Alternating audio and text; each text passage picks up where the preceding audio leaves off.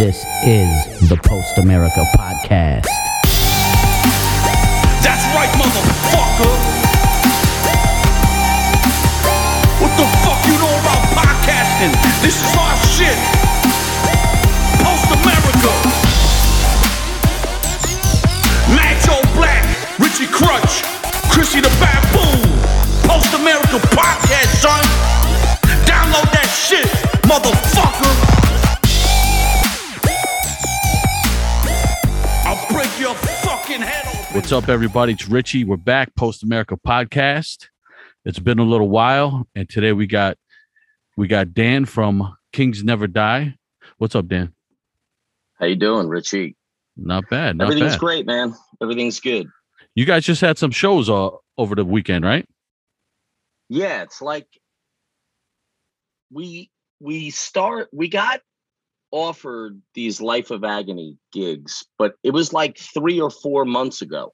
Mhm. And we started the tour and we were about 3 dates in. We had like, I think 6 dates. Kings Never Die had like 6 dates. And I was also playing guitar for Dog Eat Dog during the tour. Dog Eat Dog was doing the whole tour. And we got like, I think it was 5 or 6 dates. We played the first 4 dates of the tour, and COVID got us. Me and Veronica got COVID, and basically we were stuck up like in Massachusetts, like like near the New Hampshire border. And I think the next show was in Boston, and it got canceled.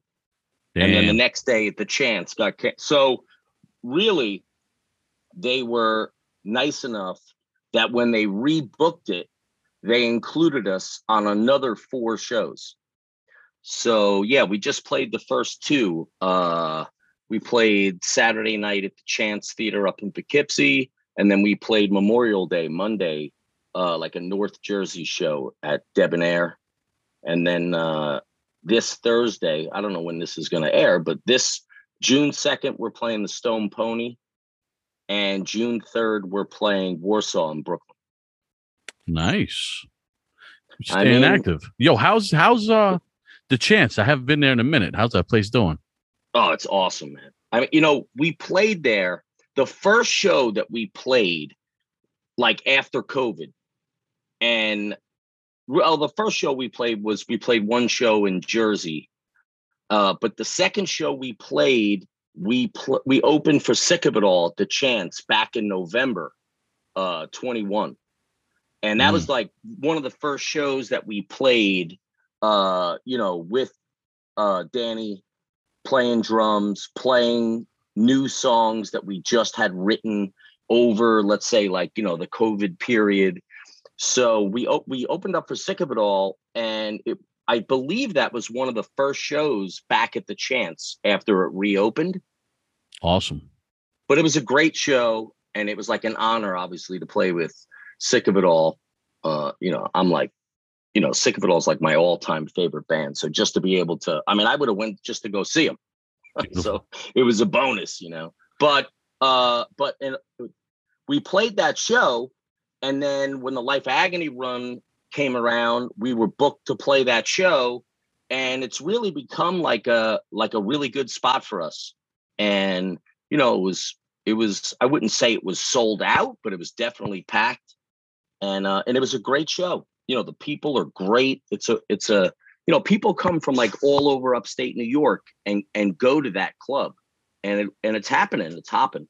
Yeah, that's a good central location for a lot of the smaller cities around there and all of that. It's cool. Like people came from like Albany, like Mike Valente and Ray from Brick by Brick came down, and people came from Syracuse, from Buffalo, from Jersey. Like, it really is a great spot. Yeah. Yeah. And last time I was there, Nikki, I guess, would be the club manager.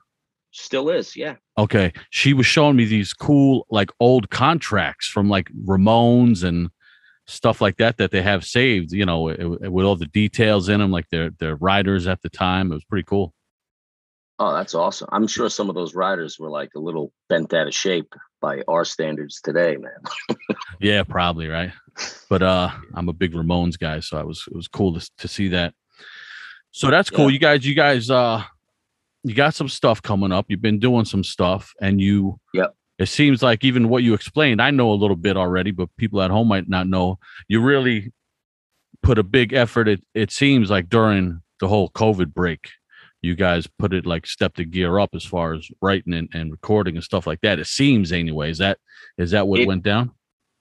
It's totally what went down. I mean, the reality is our first release or EP was the Raise a Glass EP.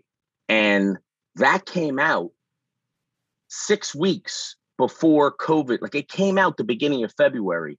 And by mid-March, everything was shut down.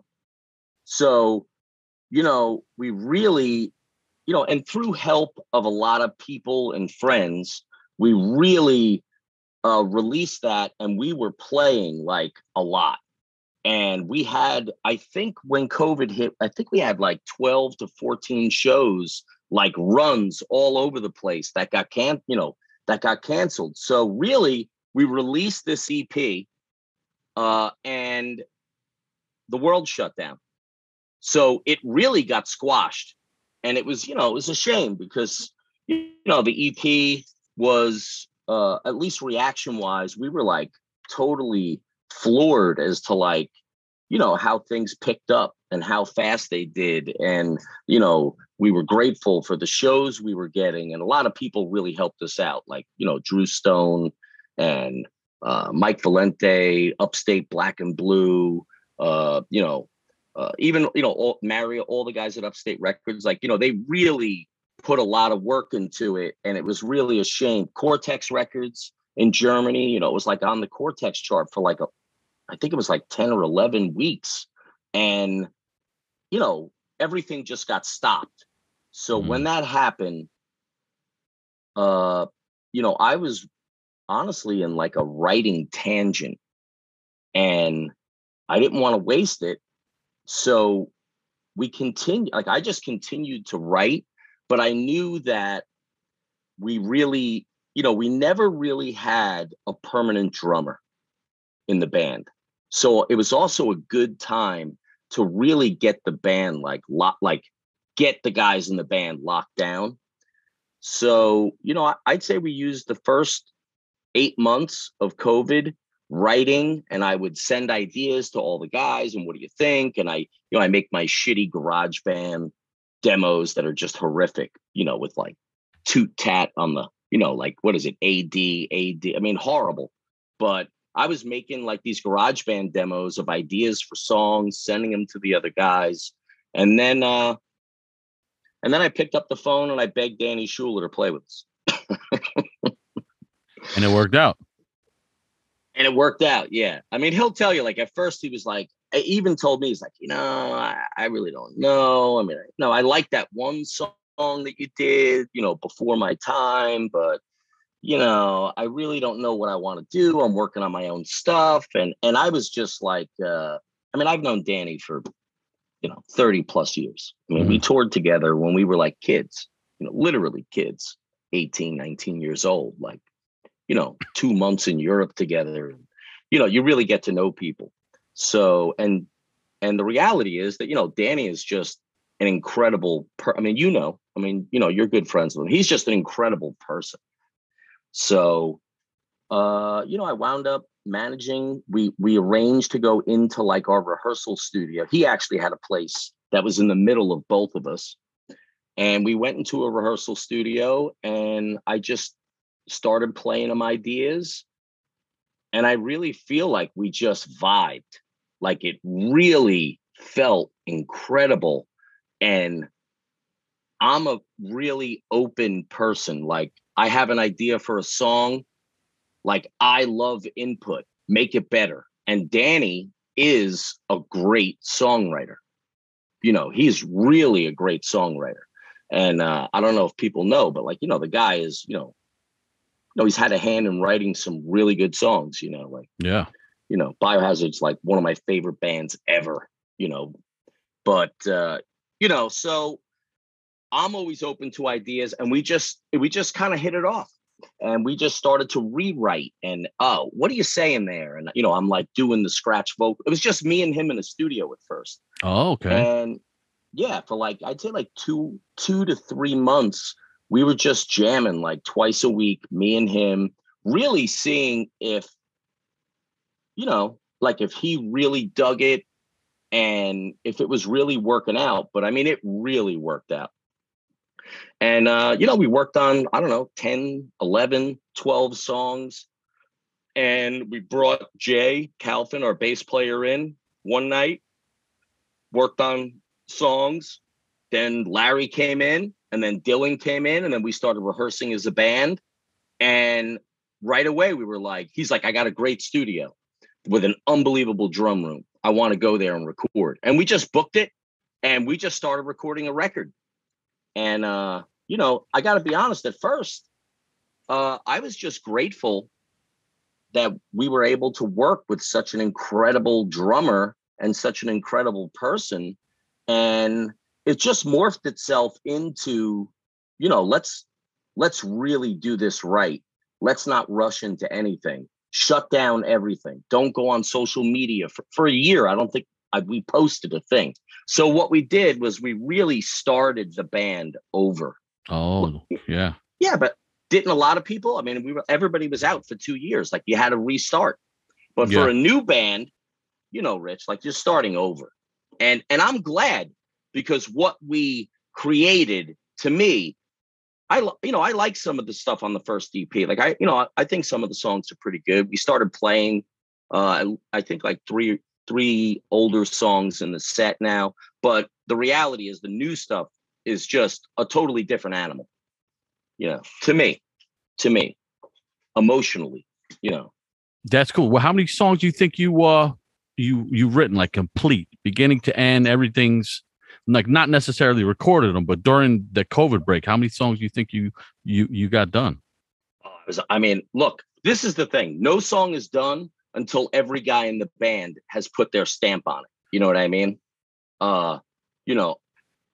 I don't know how like Wisdom in Chains, what the chemistry of the writing is, but I know how I like to write. Mm-hmm. And I come up with like an idea for a song, and, probably, most of our songs really just like come up, like I originally come up with, let's say, like the idea, like the song Rally we released. I had like kind of the verses, some like the music but like you get in a room with Danny and he's like, puts this, like, how about this? And, and he does, and how about like, and that's the beautiful thing about creating music, is when you're playing with people that you're willing to open and say, make it better. And, I'll, flat out, without Danny and Dylan and Larry and like this, like they make everything better. So I really look at it like, I'm the guy that comes up with the ideas for the songs, and then it's open feeding frenzy. Let's try to make the greatest song we can make. And I think the other thing is like, we love what we're doing. Like we love the music. I'm finally playing music that like I really enjoy listening to. And it was the same in 94 with Dog Eat Dog, like 91, 92, like we loved each other. Mm-hmm. And, I came up with a lot of those ideas, but like they would never be what they turned out to be for the time, for the period of time, back then, without John and Dave and Sean. Like there's no way, I don't think we could have created what we created. So personally, that's like how I like to write. But I would say I went on a tangent and I wrote about 20 to 25 songs. Awesome. Ideas for songs. Some really, like, I thought they were put together. Others were just ideas. But man, it was so much fucking fun to rewrite everything with input. Like I love these people, and their opinions and input is always, there's a lot of guys that are like, don't touch my baby, don't touch my song. That's not the way, I'm not like that. And That's cool, man. And then, like you said, getting Danny in the mix. I was lucky enough to experience Danny in the studio once, just messing around. We recorded some stuff. He's a monster. The guy's devastating. And you know what's like, I'm like Richie live. I listened to some of these like little, people like film a little, like, holy shit, man. It's like if the drum set is a piece of shit, he sounds great. The snap, it's just like, I'm so blessed and grateful that I get to play with somebody that is like a real friend. I love him. And he's just, he's one of the best drummers in the world. Like, name me 5 better drummers than him.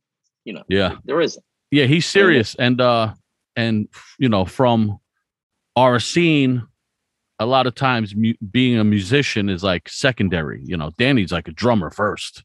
A lot of guys play drums because they want to be in the band and they get pretty good at it, or they don't. But Danny's like a real musician, a pro. Yeah, that's great. Yes, I mean, the fucking guy picks up like a bass and he's like unbelievable. Picks up my guitar. How about this? We just wrote this song, "Stay True," that literally I came up with an idea. It was not even half a song. We were jamming. We happened to be rehearsing that night. It happened to just be me and him that were just like, hey, let's go in and work on some stuff. We do that sometimes. Like, we'll work together and then everybody else comes in. Like, for some reason, it simplifies things maybe. Yeah. And I like the other guys in the band to hear maybe an idea for a song or something, even if it's something we're going to try to do live, like after it's kind of worked out. It's hard when you're in the room with 5 guys to like sometimes really hone in, but I just said, hey, check this out. And he was like, oh my God, I got a perfect riff. And he had this riff, and we wound up putting like both of our musics, like we just morphed it. And then I wrote the verses. I'm like, I got the verses. Yeah. And we actually like we jammed it a few times, and we went in the studio. We were like called up Joe at Surefire, and we're like, we got to record 3 songs next week. And we went in the studio, recorded the song, and then when we went to start recording vocals, we do the vocals on our own. Mm-hmm. And when we went to start recording vocals, he was like, you're gonna fucking hate me, because he knew that I loved the feel of the verse that I had put together. And he's like, I'm like, hey man. And literally it was me, him, and Dylan in our little closet studio that we record vocals in. And he ripped off these verses, like every word, the cadence. And I was like, oh my God, that's so much better than what I did. Like, and that is like, like you search for that your whole life. I mean, look, you're a songwriter, right? Like, maybe in your band, I think maybe a lot of the ideas start with you, right? So how awesome is it when you get to like write with people that like just make what you do? Like, I could never, I'm just not that talented. I think I have like some decent ideas, but yeah, things are changing, and people, they write and record differently than they used to because more tools are available. So, but and money, and but the kind of the way that myself and you, at one time, it's the only way to do it was it's for people to get together, and sometimes when you get together and you're doing the right thing and it's working out, I always say it's like I'm waiting to levitate. I felt like I almost levitated a couple times throughout my life during rehearsals and practice and writing, but never quite. I think it's possible. Like when everything just is perfect, it almost feels like you're about to like levitate when you finally get the song down right. And every little part is like, is hitting properly. So yeah, there's like a magic to it. And I could tell that, you're about that. And that's a great feeling, I think what that is though, Rich, is like the music that you have written, or the music that you and your bands have, like when you get like it is real, man. It's part of your soul. So I said it like I did an interview last week, and I said, look, like, of course we would love people to love what we're doing, right? The hardest part of starting a band or starting over, whatever you want to call it, the hardest part is getting people to actually go and listen to your music, right? Like, that's the challenge.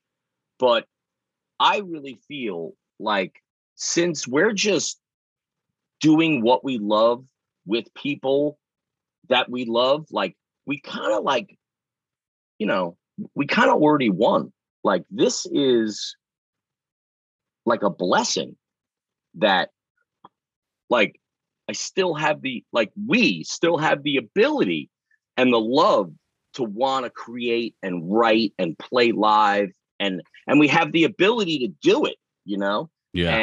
and playing these shows that we've been playing. I mean, we've literally had no music out, and we played about 15 to 20 shows. Like, we went up to Brockton, Mass. We went to East, we went everywhere. Like, anywhere where somebody would give us a show. We went up to Albany. We played Empire Underground. Like, we did some shows with Dog Eat Dog where I played in both bands just so that we could get into a city. And we did that because we knew that we really we got to be great live. And, we're losing money doing it. Like, but, if you really love it and you're really doing it for the right reasons, who cares? Exactly. Like, who really if you cares? loved golf, you wouldn't think I'm losing money by playing golf. You would go play golf because you love it. Right. You know what Absolutely. I'm saying? Now, I can see you're a music guy. You know what I'm saying? So what do you prefer more? Like the writing part, the recording, the production, or the live play? I love the writing, and then I love playing live and watching people react to what you wrote. And when you start a band over, when you start from scratch, you know how hard it is to get to the point where people are starting to react to your music. Like, they know it, right?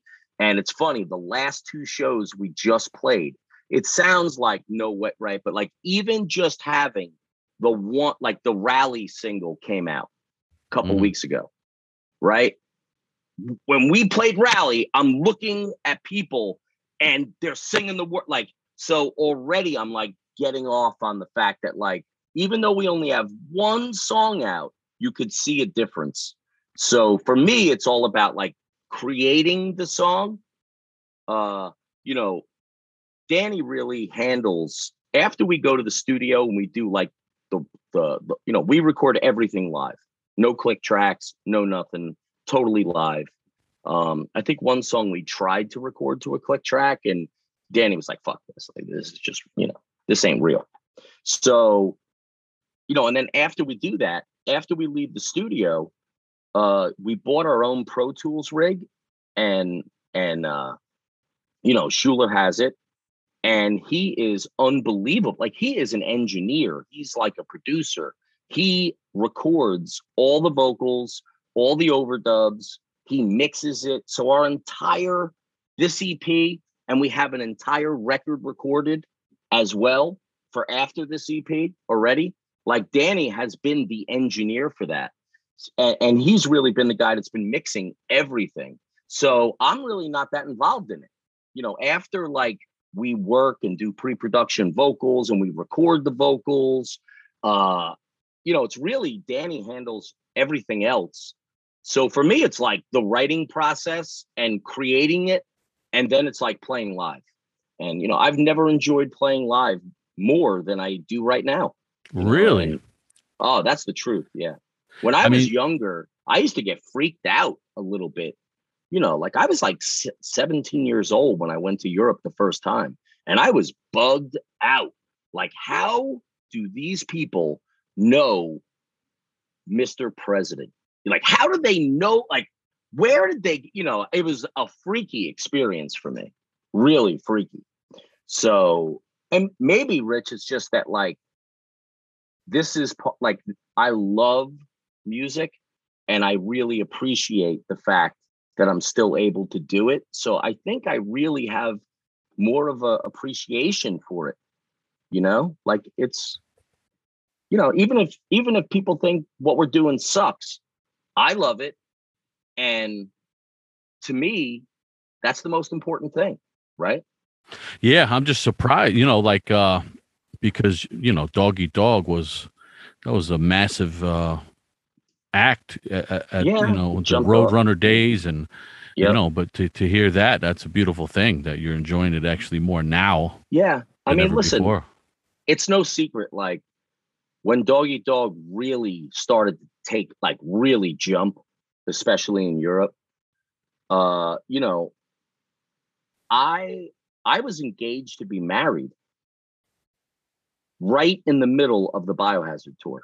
Like the first real bit, you know, like got like when the Warren EP came out, we played in the States all the time. We started to travel.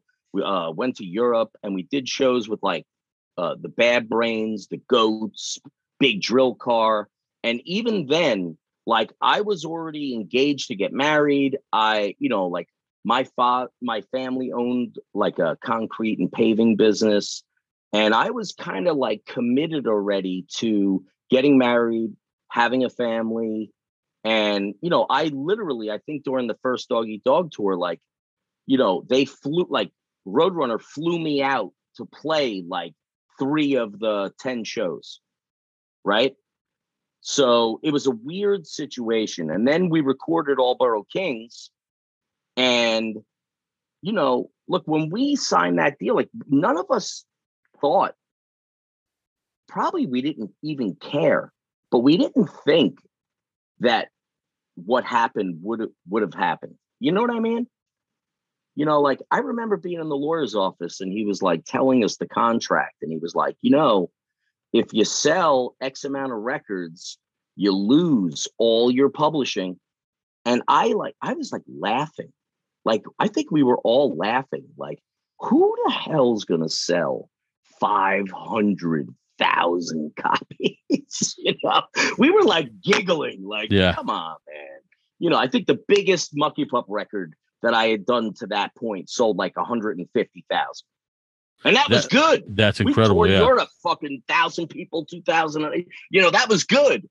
So, you know, the reality was we did All Borough Kings. The record came out. It didn't set the world on fire at first. I had set my wedding date. And then all of a sudden, boom, Dog Eat Dog gets the opportunity to open up for Biohazard in Europe, which I think part of it was like a little like, part of it was like maybe like a thank you, like a repay the favor for when when we took Biohazard to Europe in Mucky Pup. You know what I mean? yeah, It's all kind of the same family. So, you know, the shame was that, you know, like my wedding was April 30th, 1994, and that tour started April 3rd or 4th. And I couldn't go on the tour. Like I made a commitment to get married, you know, and the fact is, like, you know, I walked away from something right as it was about to roll. And, you know, part of me regrets it for sure. But the other part of me says, you know what, man, you make a commitment and you honor your commitment. And my commitment was that I was going to get married and have a family. And, you know, snooze, you lose, man. You know what I yeah. mean? Like, Wow, that's happens. pretty. Yeah, that's pretty wild that how it worked out Yeah. like that. Yeah. Yeah. And it wasn't like a done thing. It was like, okay. And we were able, thankfully, we got Paris Matthew to play guitar for that tour to fill in for me. So Paris did the tour. But by the time that tour was over, a headlining tour was already being booked. And it was kind of like, all right, we got to get like, okay, like maybe we'll, you know, Dan's like kind of in the band, but like maybe we'll write. But really, I was getting, you know, it was like phasing out. And, you know, Richie, you think I want to hold my, you know, those guys are still my best friends in the world. Like we're brothers. You know what I mean? Like Yeah, we'll always be brothers. We did something together. We were friends since we were 14 years old. We did dumb shit together. You know, like you have the guys that are your brothers, like that you came up with, right? And they're your friends for life. Nothing will change that. And it's the same with John, Dave, and God rest his soul, Sean. Like we're the best of friends. So obviously there's no regrets there, but how did you stay still connected to music when you did that? Were you following the bands? Like, were you buying stuff, or did you just detach at that time? Honestly, from the age of 15, 16, straight up to I think I was 24 years old. So I was essentially making records, going on tour, playing in bands for 7, 8 years straight. And after I left Mucky Pup the first time, it was right after we recorded A Boy in a Man's World. And we just had personal issues, whatever. That's when I got an opportunity to audition for Murphy's Law. And that was when I guess Todd Youth, God rest his soul. What a talent, man. But Todd Youth was out of the band. I got an opportunity to audition, and I basically got the gig, joined Murphy's Law, and right from making a record, go on tour, make a record from Mucky Pup, I did the same thing with Murphy's Law. Immediately touring in the States. First time Murphy's Law ever went to Europe and it was with Mark M.A.D. It was Mark M.A.D.'s first tour him and Uta ever did was Murphy's Law. And literally went right back over to Europe with Murphy's Law for 2 months. So I was in Murphy's Law for a year or so. And I was really craving to write and record. And we had written a bunch of music, and it really wasn't me. Murphy's Law was it's Jimmy. It was Chuck Valley. It was Todd Youth and Doug Beans, and it was their band. And it really wasn't me. At the time I was absolutely 100% straight edge. Never put any drugs or alcohol in my body. After I was 18 years old, I just completely, so, the band, it wasn't mine, and I was craving something that was mine, and Mucky Pup needed to make another record. And, John Milnes, the drummer of Mucky Pup, is my best friend in the world since I'm 14 years old. So I went back, we did the Now record, booked the tour, toured the States, went back to Europe. That's when we brought Biohazard. And really after that, I felt like I was cooked. You know what I mean? I thought that was going to be the end for me. I was just so cooked. And it was 7, 8 years straight of nonstop. And, I just, hooked up with my buddies, with, John and Dave and Sean. Sean actually replaced me in Mucky Pup as the guitar player when I had left. Dave Niebuhr was the bass player of Mucky Pup. When I went back and did the Now album, they were out.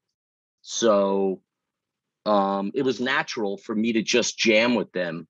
And Doggy Dog was really just supposed to be a bunch of friends. A bunch of friends just playing, writing and playing some music together. I never really thought that it would become much more than that. So, I think at the time I was just a little burnt. Does that make sense? Yeah, totally. Yo, I gotta ask you something. You're bringing up Mucky Pup, and there was always that legendary story of I used to go to shows at the Airport Music Hall in Allentown. Yeah, and their shitload. And I heard that the song about the Walkman getting broken by the skinhead. Yeah. Was that from something that happened at the Airport Music Hall? Yeah, I believe so. Now that song was on the 4th Mucky Pup record, Act of Faith, and that record, I didn't write Skinheads Broke My Walkman. Chris Milnes wrote that song, I believe. And I believe that is a lot of that shit was true stories. Like Batman the Butt Ripper. I swear to God, that is a true story. That is not, that was like, that was like, like we were young kids. And when you're young, like, I was totally influenced by the Dead Kennedys and the Chili Peppers and Murphy's Law. Like, music is kind of what you're influenced by and who. And so that satire type writing was all over that stuff. And that's actually a cool song. I dig that. Chris wrote it. That's it's pretty cool song again for the time. Were you a witness to what happened then? Or no. Okay. No, I don't think I was there. Because after we did the Now record and we did the tours for it, I immediately was like, had already said like, look, I'm done after this. So I was just jamming with my buddies. We wound up calling it Dog Eat Dog. Even that, like originally when we started like rehearsing, like Booj would come down and play drums. John Milnes, the drummer, like it was like a family. It was like we had like our own intertwined crew, so it was natural.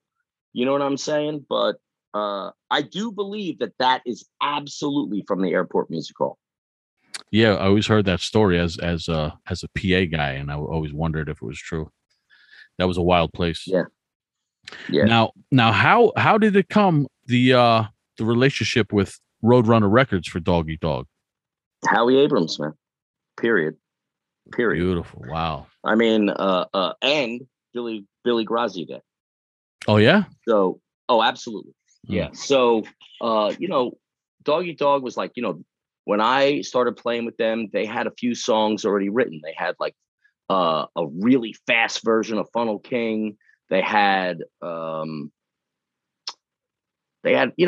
forget exactly. Strip Song. They had a version of Strip Song. Like they were already writing some songs. They actually called themselves F Troop.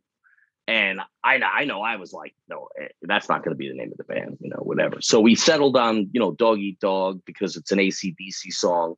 And Sean Kilkenny, biggest AC/DC fan on the planet, like knew how to play every single song and every single mock solo. Like, so Dog Eat Dog was the name of the band. And we literally went in and we started writing. I was at the point also where I was like, I don't want to write funny songs anymore. Like, and I was massively influenced and into, Born to Expire, Just Look Around. When I heard Just Look Around, it changed like everything in my life musically. Like you can hear the groove. And I was big into hip hop, especially Ice Cube. Like fucking Ice Cube to me is like the greatest rap artist in the history of the world. To me, America's Most Wanted and Death Certificate were like, and I really wanted, I was like getting influenced by other things and really was into like wanting to get in the pocket and a beat, more of like a beat involved in the music. And it was like the perfect timing, and Leeway and, so many other bands that just blew my brains out. Like, before 89, 90, 91, I was totally influenced by the Dead Kennedys, the Doors. I learned how to play guitar to Blizzard of Oz and Diary of a Madman. I'd play the rhythms. My neighbor was like a solo player. He played the solos. You know what I mean? Red Hot Chili, Uplift Mofo Party Plan. Back then it was like, Anthrax was like, a local band that played at Lemoore. We would go see Anthrax at Lemoore. Our buddies had a band called Hades. And the bass player on Can't You Take a Joke is Scott LePage, who was the guitar player for Hades. And Dan Lorenzo was, they were friends of ours. So, I look at it like Can't You Take a Joke is kind of like funny, but like thrash. It was like what we were listening to. And then A Boy in a Man's World. And now we're a little bit funk, a little bit like off the, like we weren't afraid to do whatever we wanted to do musically. And that's one thing that I think some people have gotten away from. You know what I mean? Like, we didn't want to be stuck in like one genre, because we were being exposed to so many different types of music. And we were 16, 17-year-old kids. You know, Dog Eat Dog, absolutely influenced by hip hop and Leeway. Like, you know, there's no way to like dispute it. We were, you know, fucking most influential record. How many bands did Born to Expire influence? Like, let's be honest. Yeah. You know what I'm saying? How many bands did Just Look Around? For me, when I heard boom, boom, boom, boom, boom, boom, boom, boom, boom, boom, that was it. It was over. I was like sick of it all. Favorite band in the world. Every single record, I could tell you fucking song after. You know, I'm just, you know, like, to me, it moved me, and that changed the way that I wrote. And the guys that I was playing with, everything that we were influenced in showed in the music. You know, John Connor, you know, hip hop is a big influence on him. You know what I mean? Mm-hmm. But we had more of like that raw, you know, hardcore metal type tone. You know, Warrant and All Borough Kings. Those are the only records I was involved in playing, writing, you know, whatever. After that, obviously, I have nothing to do with any records that they did after that. But, yeah, and it's kind of like Dog Eat Dog at the time was kind of like the Turnstile of the time. Is that what do you think? Yeah. A fair comparison or no? Because it's like multi styles, and they were hitting real big, getting some cool opportunities that you know, that were real new to the scene. I'd say that's how it looked from the outside looking in, anyway. You know, they did that when they got back from Europe. They did that, you know, that Madball downset, Dog Eat Dog tour. You know, that was like unbelievable. You know, but it was more like, you know, I still say my favorite show I've ever played in my life is at the Academy Theater when Dog Eat Dog opened up for Biohazard. Yeah. It absolutely was the most shocking experience of my life, because our Warrant EP came out literally 7 days before that show. And we had no idea like what was going to happen at the show. But when we got to the Academy Theater, we were originally supposed to be the opener. And this band, maybe you heard of them, Clutch, was supposed to go on second. And then obviously Biohazard and Onyx, the whole thing. And when we got to the club, the promoters told Clutch, you're going to go on first. And there was like, it was definitely like, I think a little bit of an issue at the time. You know, Clutch was like a new band, but I think they just signed to like Atlantic Records. Like, you know, they had a much bigger deal than us. But, you know, they used to have the old curtain there, you know, like, you remember when venues used to have a curtain? Yeah. And it was so cool, like, you know, and the place was absolutely packed. And I remember, like, we used to open up with It's Like That with the banjo. And he started playing the banjo and the curtain opened. And I looked next to me. Never forget it. Like, you know, Lou Kohler was standing next to me, you know, and he didn't know who the fuck I was and you know, whatever. But I just like, he just happened. I looked and I turned around and the curtain was open and we hit the first chord, and it was like, the reaction was just incredible. Like, beautiful, absolute melee. Like, and it was shocking because, you know, we had played, you know, in Jersey, the old Studio One, you know, we would draw pretty good, maybe up to that point.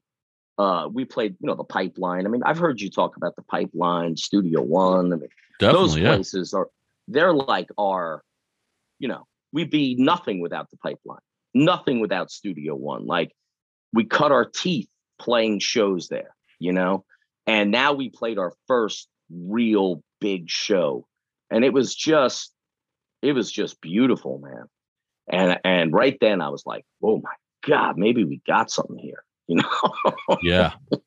Now with you know, you had such like success, cool opportunity, the label, the big label, momentum. Yeah, the Howie Abrams thing. I apologize, but basically what happened was we made the first demo, and Billy Graziadei, who was obviously from, we had toured together in Europe with, on that Mucky Pup Biohazard thing, and we gave the demo to Billy, and Billy went back over to Europe and gave the Dog Eat Dog demo to the people in the Germany office, I believe, at Roadrunner, and said, check this band out. And then, and Billy's famous for that. Like, Billy is, he's a guy that, like, is always willing to help people out, right? Like, as far as I know, like, through the course of time. So really like, hey, check this band out. The Germany office called up the New York office, and Howie Abrams had just started working there in A&R. And I think they basically told Howie, hey, go check this band out, Dog Eat Dog. And then, I knew who Howie was, obviously, from Jesus Christ, In Effect Records, of course. You know what I mean? Like, I knew who Howie was, and he came to see us play, and he was like, you guys want to make a record, on Roadrunner? And I don't even think we blinked. I think it was like, yes, we'll do it. Fuck yeah. I mean, that was a powerhouse label. Howie Abrams. Yeah.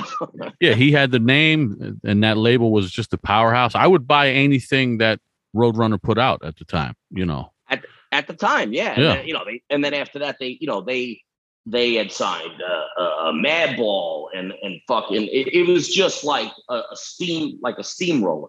Yeah. And, we put our little EP out, and, immediately, like, it just felt right.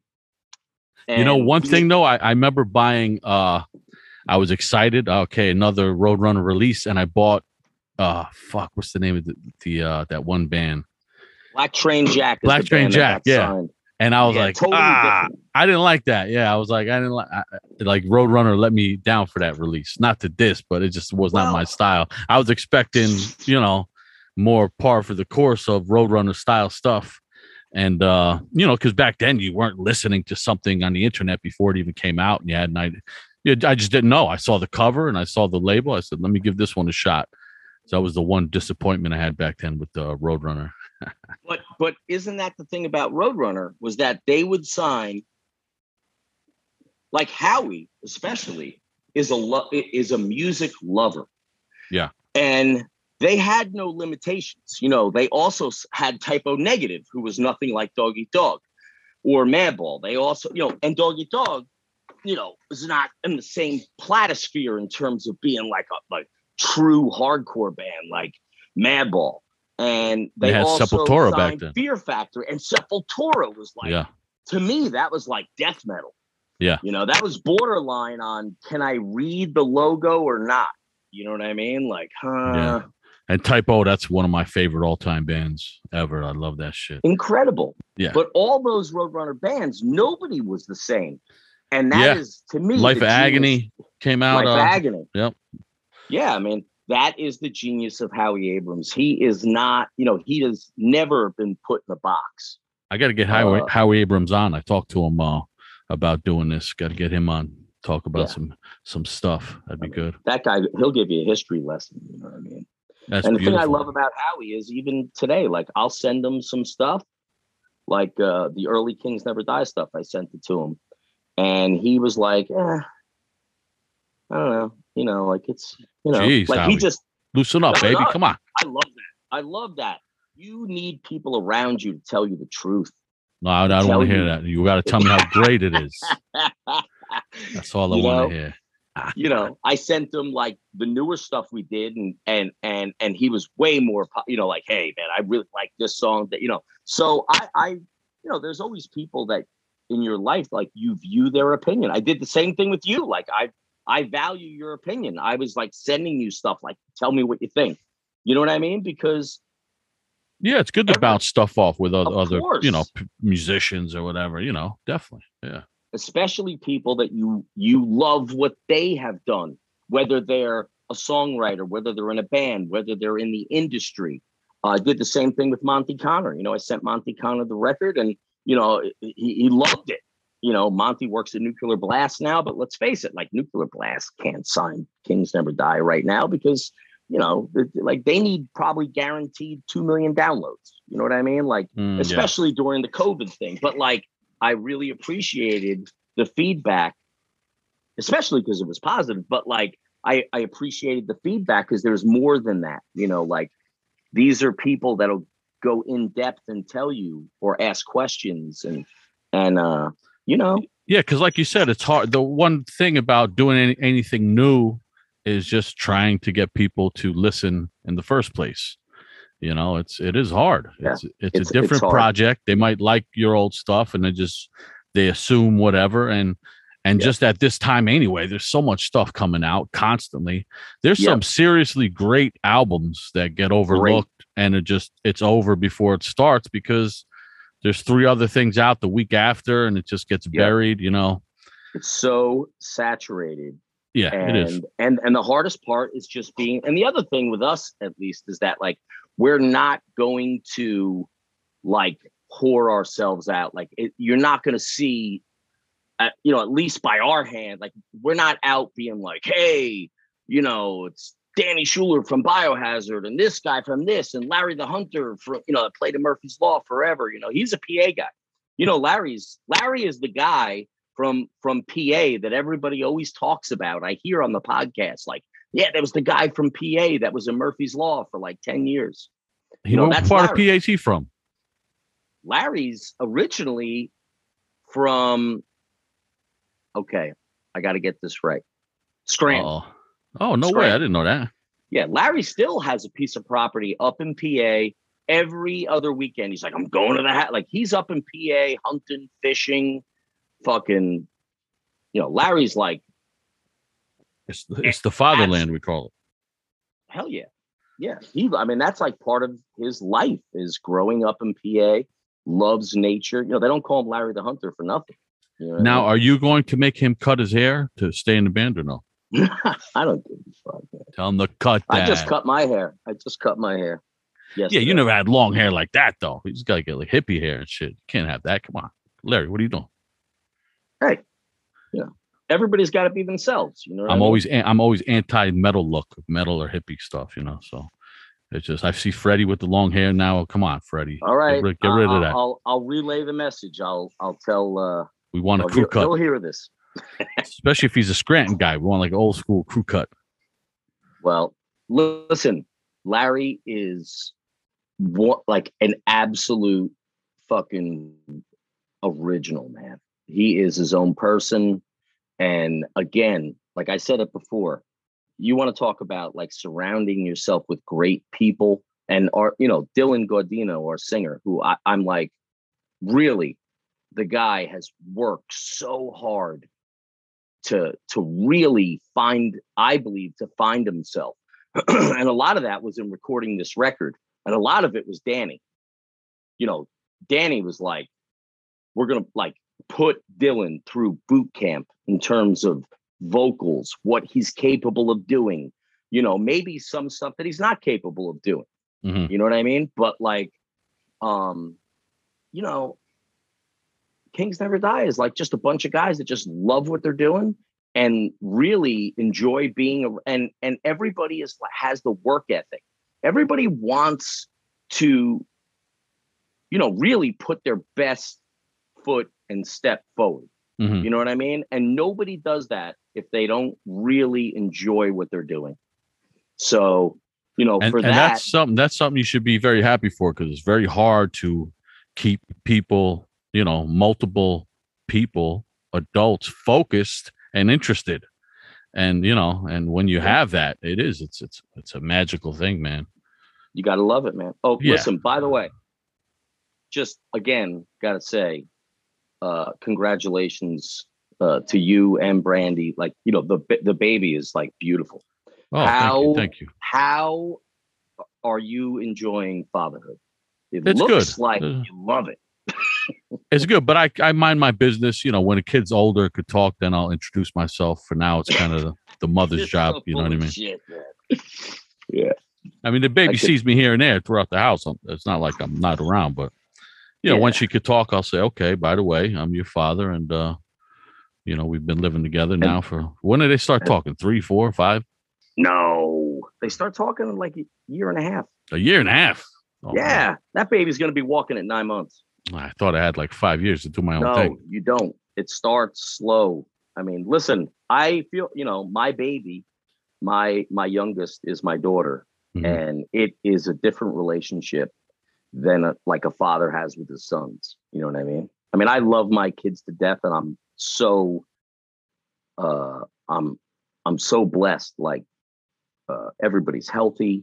You know what I mean? We've had no major issues, no substance problems. Like, parenting is scary shit, but like the relationship I have with my daughter is like really special, and she's my youngest, and she just graduated college 2 weeks ago. Wow. Beautiful. Just graduated. How many you have? 3. 3. Okay. 3. Yeah. My oldest son, Anthony's 27. He lives up in Boston. Anthony. Yeah, he's named after my dad. Okay, and then my younger son, Duke, his real name is Daniel. It's my name. My wife pulled that one. I had nothing to do with that. She named him Daniel. So we've called him Duke since he's a baby. Duke, He's that's hard. I like that. Yeah. He's 25. I'm sorry. And my daughter's 22. She just graduated. They all graduated college. And, Any music lovers in the mix or what? Nope. By all accounts, I think they literally have zero interest. Wow, that's crazy, right? And my younger son, Duke, like I was showing him how to play guitar once. Like, I've always had like guitars around. Always. I mean, I've never stopped playing guitar. There's never been a period in my life where I didn't play guitar for like a year. Never. Right. So always have that acoustic guitar that I write on, sitting in the house. And I'm telling you, man, he could play guitar. I showed him like a bar chord, how to hold the pen, and he could have easily played guitar. But my sons, they were like football junkies, like me. Yeah, both my sons played, high school football, college football. What position you play? I didn't play any position. I coach. Oh, did you? You didn't play like when you were younger? I played when I was younger, and I cracked my knee. I literally fractured my kneecap. Oh shit! Entering like in my 8th grade year, I legitimately fractured, broke the bone, where the patella holds in, like your kneecap, and that's how I started playing guitar, because I was in one of those like leg immobilizers, and back then they just put you in a straight leg. Like there's nothing they could do. So I got a guitar when I was down, and I started playing guitar, and I never really played sports again. But when my kids started, playing youth football, 2nd grade, I just, I got involved with coaching, and I just became like an absolute football junkie, like the game, the chess match, the X's and O's, especially offensively. And I wound up, It is a great game. Who's your team? The Giants? I'm a fucking Jets fan. I don't watch a lot of NFL football. To me, it's like quarterbacks don't even get hit. It's about the show a little bit more. I mean, pure football is like college football. Like watch watch a college football game. And to me, I'd much rather watch a college or even a high school football game than watch the NFL. But I've been a Jets fan for, since Bill Parcells went to the Jets, and they drafted Keyshawn Johnson. So I remember that time. Yeah, there was hope. There was hope for a little while. Fuck yeah, there was hope. Yeah, they went to the AFC. They had Vinny Testaverde. I mean, that was a great time. And then, with Rex Ryan, seemed like it was going to be. They should have just stuck with him. But I didn't like Rex Ryan. There's something about him I just didn't like. I don't know. Well, he's a cocky. He's like this is who I am. Fucking, I'll tell you what we're gonna do type dude. But whatever. But long story short, I just I got the bug. then I got an opportunity to volunteer at like the high school that we lived in. You know, I raised my kids in River Edge, New Jersey. Riverdale is the school district. And I got an opportunity to like be a volunteer coach at Riverdale High School. And I just kept learning the game. And the head coach there, DJ, is really was like my mentor. And then after really diving in, and I ran the youth football program for like 12 years. I was coaching the middle school team for like 8 years. Wow. And then I got a call and I got an opportunity to coach at Bergen Catholic High School. So, you know, that's like parochial school, like North Jersey, you know, big time, you know, playing games in California and Florida. Teams are coming. That's awesome. Yeah. So I coached with this outstanding coach, Nunzio Campanile, at Bergen Catholic for I think 5 years. So yeah, and then after he wound up leaving Bergen Catholic and got a job coaching at Rutgers University as the running back. He was actually the interim head coach before they hired Shiano back. So, you know, and when he left, I thought, you know, it was probably best that I leave. And still I coach. You know, I was the offensive coordinator at West Milford High School last year. You know, with music and the time that it's taking up, I don't think it's fair for me to take on such a big coaching role anymore. So this year I'm going to coach at St. Joe's High School in Montvale, New Jersey. And I'm just going to help my buddy Bert out, you know, coaching the freshmen. So I'm dialing it back. It back. You don't have to be like a teacher to do that stuff? No. Wow, I didn't know that. Public school is very difficult to coach. I think you got to kind of like, you know, I mean, you know, I think the football programs, like, hey, if they can hire a guy that's going to help them win, I think that they're willing, you know. But parochial school football, you really don't have to be a teacher, nor do you have to have college credits. And that's always been my issue. I didn't go to college. My college was, you know, basically playing music, being on the road, learning about life that way, and working my balls off for my father, you know, slinging fucking concrete and becoming a man. That was my college education. You know what I mean? Yeah. So I don't have any college credits.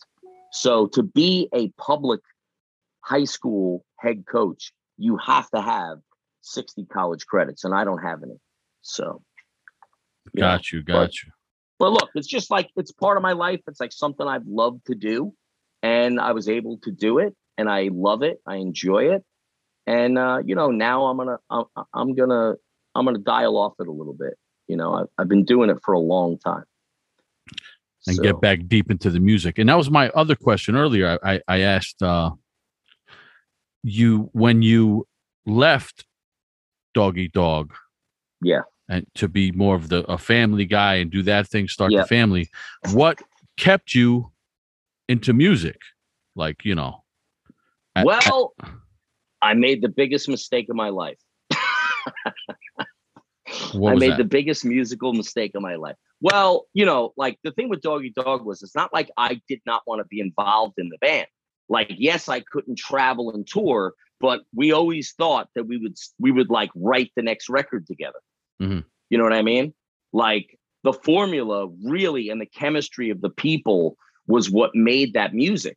Right. Mm-hmm. So, you know, I tell a funny story all the time. Like, Who's the King? The song Who's the King? I had to beg them to play it. I was like, I'm telling you, it's I'm telling you. Right. Like, and then, you know, so, you know, the reality is, I thought the chemistry of the people is what made that music. And I said it before, right? Like, it's about the people. If you surround yourself with people that you love, you're open to change, and you know, if you're open to what makes the band or the songs the best they could be, I always feel that's the right way to do it, and not to like force writing. You know what I mean? Like, I'm sure you go through streaks where you're like, man, I'm writing like, I love this stuff. And then you go through streaks where maybe like you're not writing as much, you know, it cools down on you. So, the reality is that, even Howie and Roadrunner tried to, help work out that I would be a part of writing the follow-up to All Borough Kings. And it just was not going to work out. Mopey, the drummer, had left. They had a new drummer.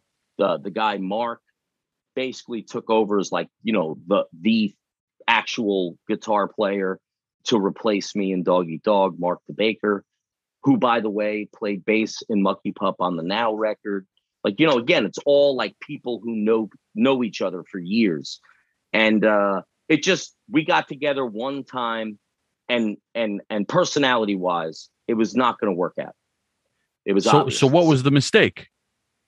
The biggest mistake I ever made in terms of music was, I did have people and labels offering me like an opportunity to, for like a record contract to make like what they wanted to be like kind of like a solo record.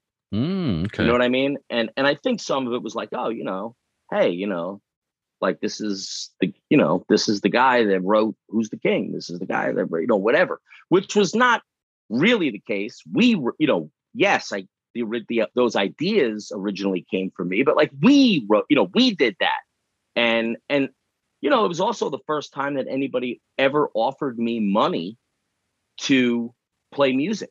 I never made a dime in my life, Richie. Like I never made a dime of publishing off Mucky Pup. I never made a dime of publishing or money off Dog Eat Dog. I never, ever made money playing music. Really? I would imagine Dog Eat Dog had nice advances, no? Nope. Wow. No, we got no advance. We just got the money to make the record, and then, whatever they call it, cross-collateralized. Remember when I told you that guy said, if you sell more than 500,000 copies, you lose your publishing. So look, I never played music for money. The Mucky Pup tours, I never made a dime. I never got paid. I don't know where the fuck the money went. I figured it went to pay I didn't really care about it. But damn, I need to be in the band with you. Yeah. That shit ain't gonna happen now. Yeah. But the reality is, like, hey, we're still losing money playing shows. You got to pay for the trailer. You got to get hotels sometimes. You got to travel. Fucking gas is like $5 a gallon. It's like we're being ass raped. Yeah. So I got offered, got offered money to do something that I always loved to do. I never wanted to not play music. I just couldn't commit to being on the road for 2 years straight. I was in a spot, where like my wife was pregnant immediately. Like we got married. She was pregnant within like a month. Like, I had a baby on the way. Mm-hmm. So one thing I could do is I could kind of like, make a record, and I could maybe tour more like, planned out, more on my time. So I did go ahead and I signed a deal with SPV. And I signed basically like what I thought was that I would have an opportunity to put a band together. And I realized after like pretty quickly when they were like, okay, we need it in 5 weeks. We need the tapes in 5 weeks. It's got to cut. And, it's not, when I look back on it, it was a huge mistake because I didn't have songs prepared. I didn't have, the people I was used to writing with. I was kind of on my own, and I literally wrote and recorded an entire record with friends coming in and playing guest spots. And this guy plays drums on this song, and Booj plays drums on these songs, and this guy does a solo. And Jimmy, we did Why Can't We Be Friends on the first record that I did, this Nastasi record. It was called Trim the Fat. And within 4.5 weeks, I wrote, recorded, mixed, and handed the tapes over. And it was just it was just not good. Okay. Like Oh, to me, shit. it was just So the wasn't mistake done the was right way. doing that project? Is that what you're saying? Doing it. Yeah, I should have just Oh, said, okay. hey, fuck you. And I want to put a band together. I should have done what I wanted to do, which was put a band together, call it a band name, and Mhm. then, take my time and instead it was like, hey man, here's the check. Go, and I regret it. I did not make Where can I it was hear this like stuff? I'm not familiar with it. nowhere. I will not allow it up What? anywhere. So fuck that. Get out of here. What's I it called? swear to I'm God. gonna Google right now. I'll find the original No. files for that. You ain't gonna find no original files for that. What was it called? It was my last name, but instead of Nastasi, it was because early on, like all the kids in Europe would call me Nastasi because my last name is Nastasi, like Ely Nastasi, like the tennis player, like Nastasi Building in the city. Nastasi Building, Aldo, right? Yeah. So that's actually my second cousin. Oh, okay. I thought that was a Portuguese guy. I don't think so. So how do you spell that? The name of the project? Nastasee. You put me on a spot here, man. I'm not. This is Well, I didn't know what you were going to answer. Yeah. Whatever. Look, I did the record, and honestly, we toured like 5 times for that record. All right, I'm downloading. I'm downloading. Throw You Around right now. Throw you around some. Yeah, that's horrible. No, I'm not downloading. I've just got a list of the. I don't see the files or anything. Yeah, the songs on that record were like Music for the People. I made a video with Drew Stone for all over New York City. It was like bigger budget. You know what I mean? Oh, that's. It was back when like there was labels would give you money. They sold albums. It was a different era.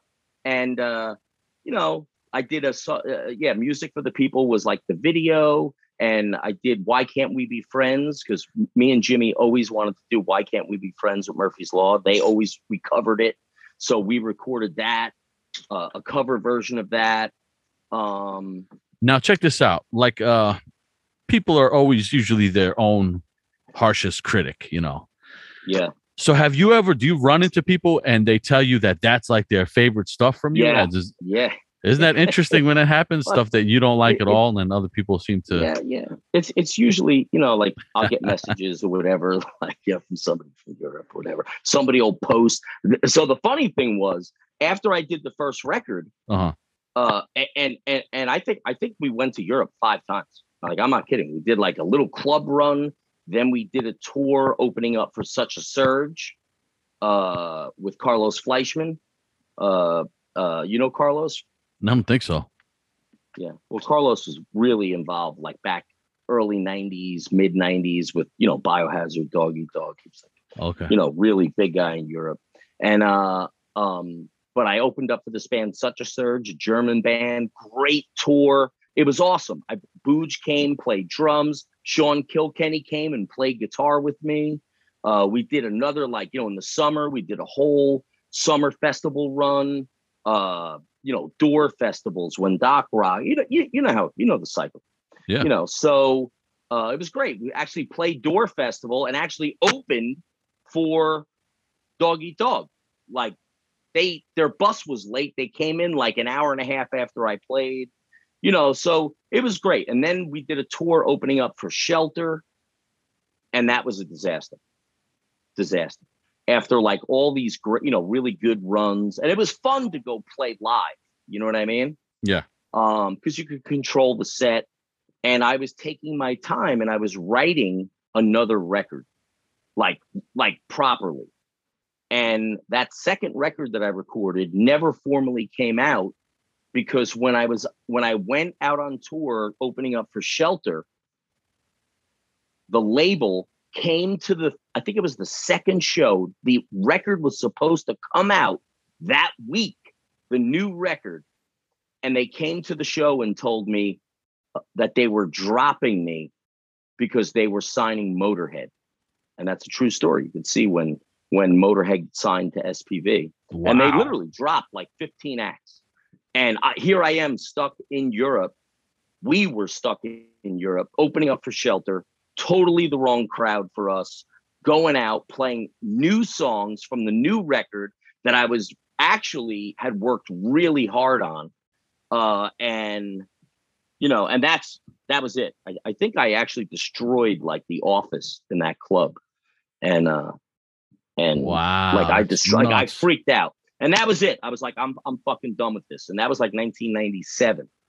And then, you know, like, again, I kept playing. We did like a little Mucky Pup European tour, like in, you know, whatever, 2003. Like, we'd go over, play some festivals, play some shows. So I never really stopped playing. You know, me. Okay, Sean, so that's Dave, what I was wondering. I was like, you know, was it a cold turkey thing? If so, like novelty shit. You know, gotcha, like we would do like a little reunion tour, 6 dates in Europe. Wow, it's a lot of fun. You know, people, you know, whatever. You satisfy the itch a little bit. Right. And then we did like a one-off record with Century Media. Me, Sean, Dave, and Booj did a record called Allboro Kings just for the fun of it. That was the next thing that we did. And that was, you know, we had so much fun making that record. And that is a fucking good record. Like, that is nice. I love that record. And, you know, I was drinking then. Like, I started drinking again. That was Do you write better when you drink or when you don't drink? No, I never write when I drink. Never.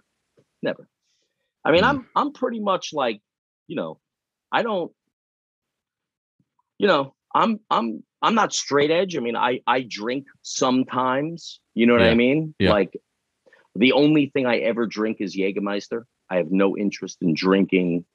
You know, I really don't like beer. You sure you're not a PA guy? Because that's like some PA shit. They love that Jägermeister around here. I love to taste the Jägermeister. I mean, if I see a Jaeger bottle, it's, you know, I'm going in. Nice. But that's it. You know, I mean, I don't take, you know, recreational drug. Like, you know, I don't smoke pot. That's not me. It's just not who I am. You're going to let somebody tell you who the fuck you should be? You know, you do what you want with your body. These damn weed heads everywhere. Bunch of hippies walking around. Whatever. You know, I mean. They're taking over everything. The excuse is it's legal, you know. Yeah, it was cooler when it wasn't whatever. legal. For each, like everybody to each his own. Now, as a father, what your kids smoke weed? Do you throw them a beating or no? I think my kids smoke weed. My what? son smokes weed. Oh, yeah, what am I going to do? That fucking men. You grab him by his ear, you throw him on the ground. What do you mean? What are you going to do? Well, I did that up until a certain age, but you know what? Eventually, a boy's got to become a man and make their own decisions. You know what I mean? So, look. You got to pick your battles. You got to be playing video games all day. These people, come on. Yeah, that's another problem. Oh. Video games and cell phones have destroyed this country.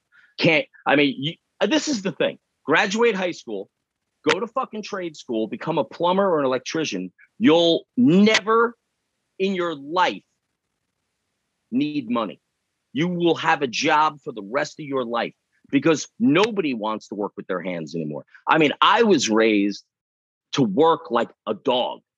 Like, you know, I know hard work, but that was our generation. Like, we all know hard work. Like, we know what it's like to have to. Today's kids, I really feel like their parents just kind of coddle them, do whatever that, you know, like. You see, Generation X was the last of the thick-skinned, tough generation, because after that, the kids were being raised by ex-hippies, and then they destroyed everything. They destroyed ex-hippies. Right. Well, you know, their parents were like hippies at one time, so you know, to get the kids on every prescription they could get. Yeah. Don't worry about this.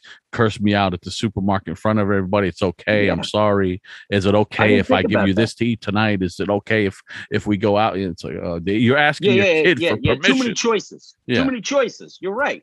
Charlie, is it okay if we make hot dogs for dinner? You're asking your kid if it's okay. What kind of shit is this? I'll tell you something else. I might be crazy, but my oldest son's 27 years old, and he was not raised to be like he was still the generation of kids that they came home from school, they went to the park, they played basketball, they played baseball, right? Like I swear to God. And he has a good work ethic. He wakes up, he fucking goes to work. right? He works for the state of Massachusetts in youth corrections. I don't ever have to worry about him getting up and showing up to work. Okay. And I swear to God, that age, a year or two later, all those kids, to me, they're all, if you're 24 or 25 right now, you're all video game junkies. And it's a different mentality. Like, I really feel that if you were born in 93, 94, 95, a lot of those kids have a work ethic that the kids born in 97, 98 maybe don't have. That's the cutoff.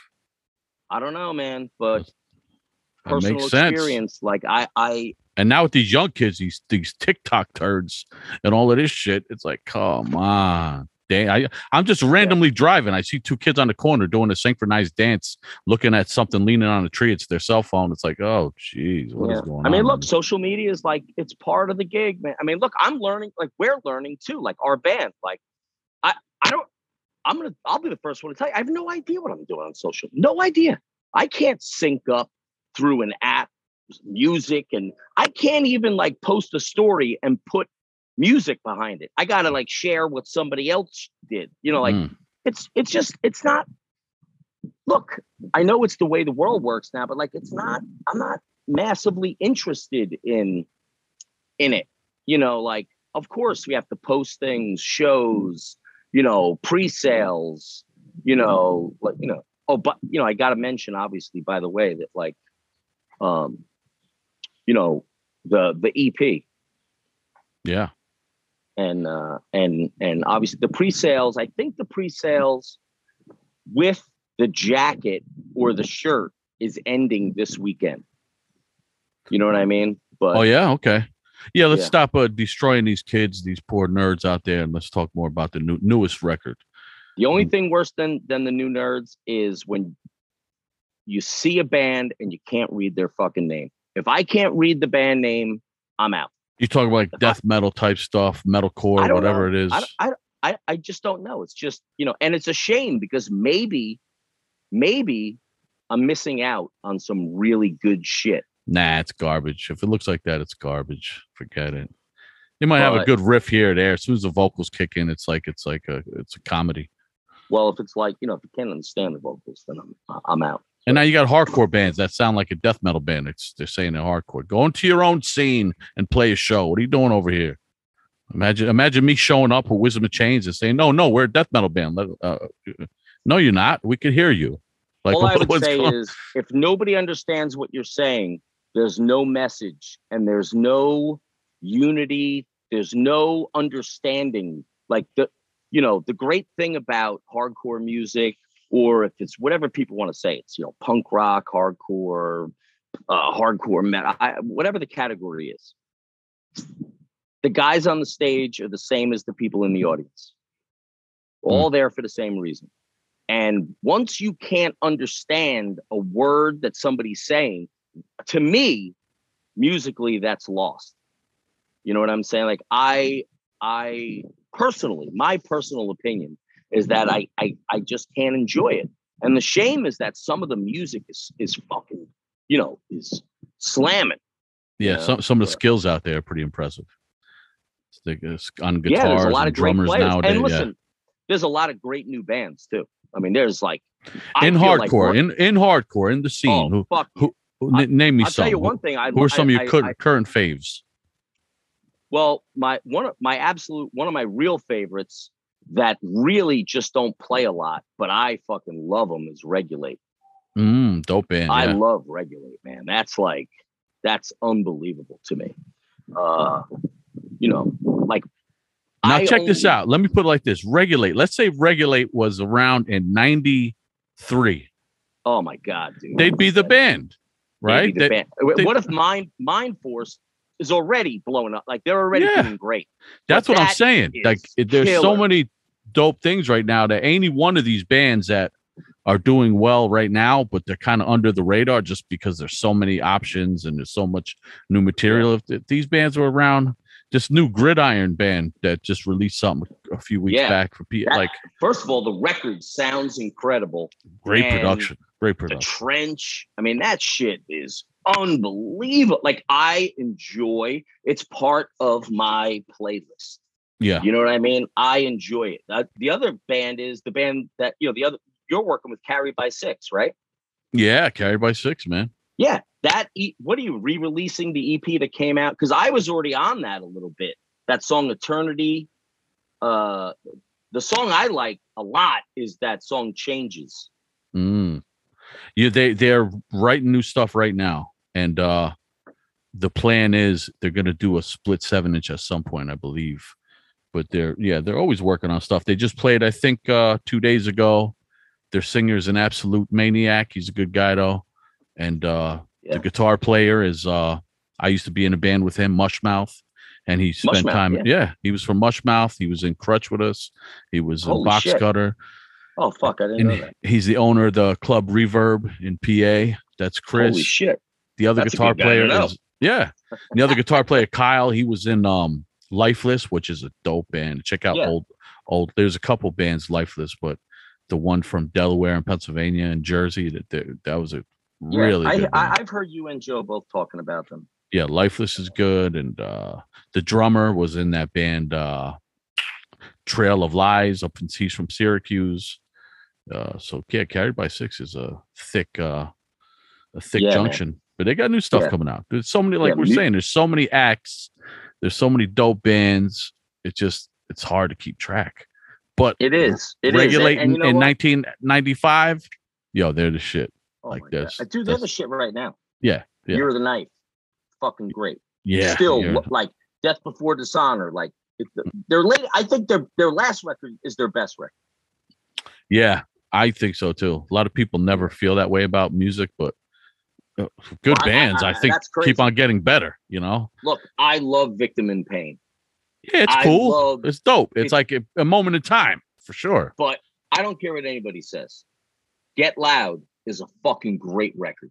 It is. It's dope. And it's a shame it came out right before COVID. Same shit. But you know what? It got buried. That is a fucking great record. Look, I love Just Look Around is Built to Last. Fucking those records are unbelievable. But like to me, like Last Act of Defiance is those records. There's so few records that are like the perfect record, right? Like that is to me, top to bottom, like one of the best records of the last 20 years. You know what I mean? But again, like this is my opinion. Yeah. You have one too. The God Rhythm. I love your last record, but the God Rhythm is like top down. The whole thing is just a masterpiece to me. It's like Born to Expire. It's the same thing to me. You know what I'm saying? It's like the fucking appreciate that. I don't hear much about that album, so I appreciate that. The God Rhythm? Yeah, I mean, I'm not big on the guy. I don't. It's not my least favorite of the albums, but it's maybe in the middle. But no, I like when people name something that I overlook myself. That's cool. It starts off like people like the whole thing is like to me. But like I've told you, like I'm the first one to tell you, like I'm late to the party. The first time I saw Wisdom in Chains was when we played. I played that show with Leeway. I was playing with Leeway. That was because I wrote a couple songs with Eddie, that I'm Your Pusher song, and I was playing some shows with Eddie Sutton, and we played that show in PA in Philadelphia. Oh, got moved. The snowstorm. The snowstorm. It got moved. Madball. I can't believe anybody even showed up to that show. It was packed. Yeah, it was packed, but it was a rough ride. I remember going down. I'm like, this might be a mistake. Yeah. It was rough for us too. But the reality is that was the first time that I saw or heard Wisdom in Chains. Oh, okay. Nice. So for me, it was like a gift. Like, first of all, I was embarrassed that I had never heard Wisdom in Chains before. Right. And we're talking like 5 or 6 years ago now. But the reality was, for me, it was like a gift because boom, I had like a catalog of 4 albums that 5 albums. That was right when Someday came out. Right when your last record probably just was dropping. You did, I think it was. Yep. Right. So I literally turned around. I think it was to Eddie or maybe it was, and I was like, what the fuck? Like, it was, to me, it was just incredible. Like, like it blew me away, but it was also like a gift because now I had access to a new band, like something that I really enjoyed. And that is the beautiful thing about like music, like, Yeah. like, yeah. It's cool when you get into a band and like it's totally new to you. Then you look into it. You're like, wait a minute. These guys got 5 albums. Oh, right. wow. And like, This is going to, my whole week is set now. I'm going to check out everything. Yeah. It's kind of cool though. Absolutely. And it's not just because I'm saying like, Regulate, I found, and I was like, oh my God, like, how is this not and I played a couple shows with them with Lee Wave and they fucking kill it. Yeah. Sebastian is just an absolute wow, man. He is unbelievable, and but that's the thing, right? Like, we all find something that we really love. We find a new band to us that we love. Same thing with Terra. I was like late to the party with Terra, right? I like stumbled upon Keepers of the Faith. And I was like, what the fuck? This is like the fuck. And it's just been, we talk, I know we text, like Total Retaliation is another record, top to bottom. It's like it's a perfect album to me. Yeah. Perfect album to me. This new record might be, it's like 18 minutes long. It is different. It's so much, it's harder. It's like, more violent in the grip, but like the songs are beautifully written, man. It's like, it's a statement, definitely. Oh man, I'm so happy and like grateful that like there's music that I love to listen to. You know what I mean? Like, I essentially only listen to heavier, more aggressive. Basically, I only really listen to hardcore music. It's like the only music I really enjoy listening to. See, I like that because everybody likes to get off saying, I don't even listen to hardcore. They get the fuck out of here if you ain't listening to it. The fuck you doing? Either that or they're just lying. Yeah, they like to be smart. They want to tell us about some weirdo band from the 60s that they listen to. Nobody cares. Listen to hardcore. Be quiet. I talk to these kids. They're in a hardcore band, but they don't listen to hardcore. Well, get the fuck out. Find something else to do. Happens a lot though, right?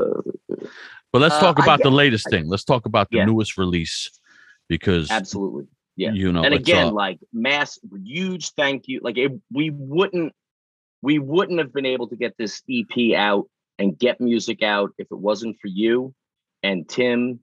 And I want to thank you, Tim, Soda, everybody. No problem. How's Tim treating you right? Oh, Tim's great, man. Tim's great. He's all business sometimes. Sometimes people are like, geez, lighten up, Tim, will you?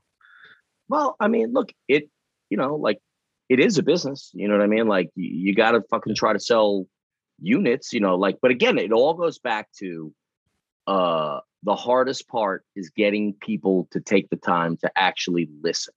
Yeah. And, things are different now. It's like, you got to release a song with a lyric video and then, another song right before it's going to actually come out. And, it's so for us, it was like, we never really, we recorded 15. So we have 15 songs recorded.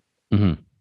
So we have enough for more than a record because our songs aren't, some of them are like 2 minutes, but some are like 4 minutes, they are whatever they turn out to be.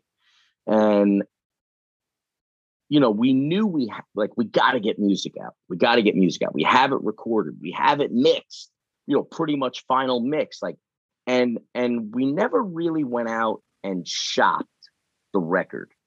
You know what I mean? Yeah. Like, but, we did start to like let some people within the industry listen to it. And the fact is that it became really evident that it was like, one, we don't want to get like locked into like a record deal unless it makes sense for everybody. You know what I mean? Like, I know there's like such a thing as 360 deals now, or like, that's not going to happen. Like, I'm not, like, we can't do that. Right.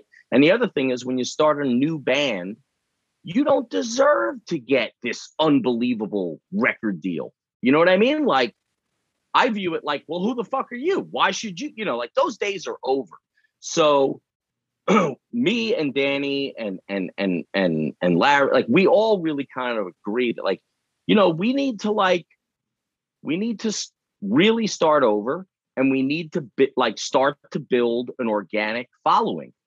You know what I mean? And the way to do that is, probably not get locked into like what might be a, maybe not the right deal for us. You know what I mean? Right now. Mm-hmm. And maybe build maybe earn some that, like, earn it. That's life, right? You got to earn it. Like the end of Forrest Gump, right? Remember that scene? Earn this. He says, earn this.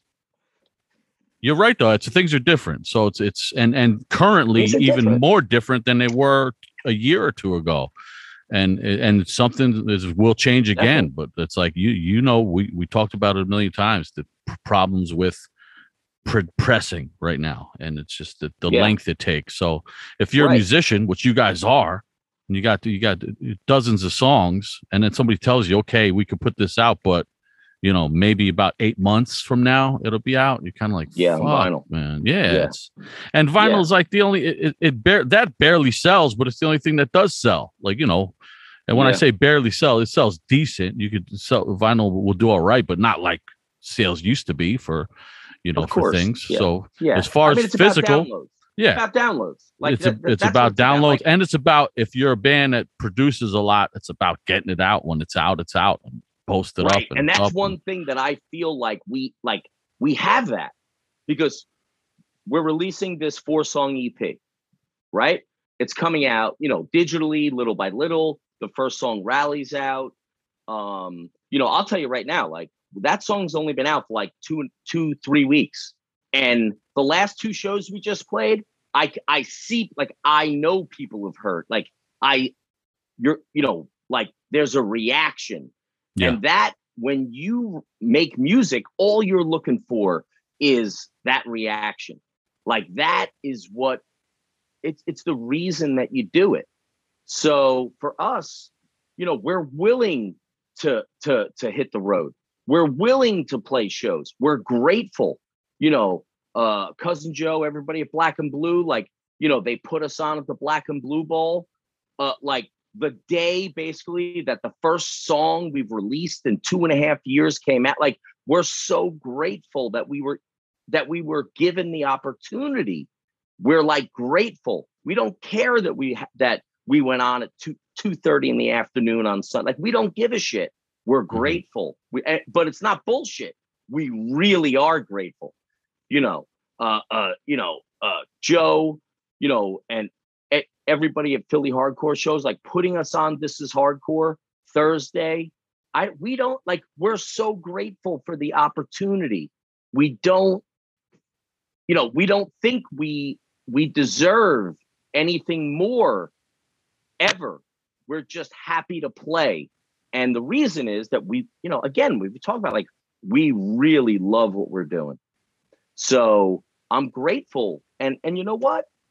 When I believe that, like, people will find the music, and when they find it, if they dig it, things will grow. Like, it will happen, but it's not going to happen if you're not committed to doing it.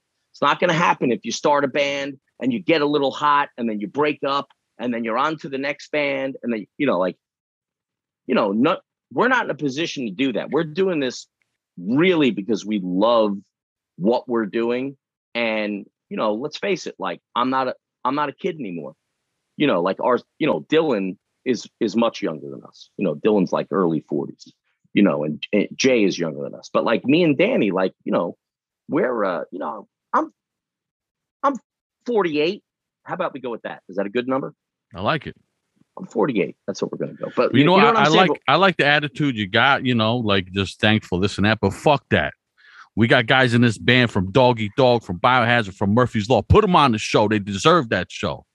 Put them on there. Do the right thing. And then when they're on there, you see that you did the right thing by putting them on in the first place.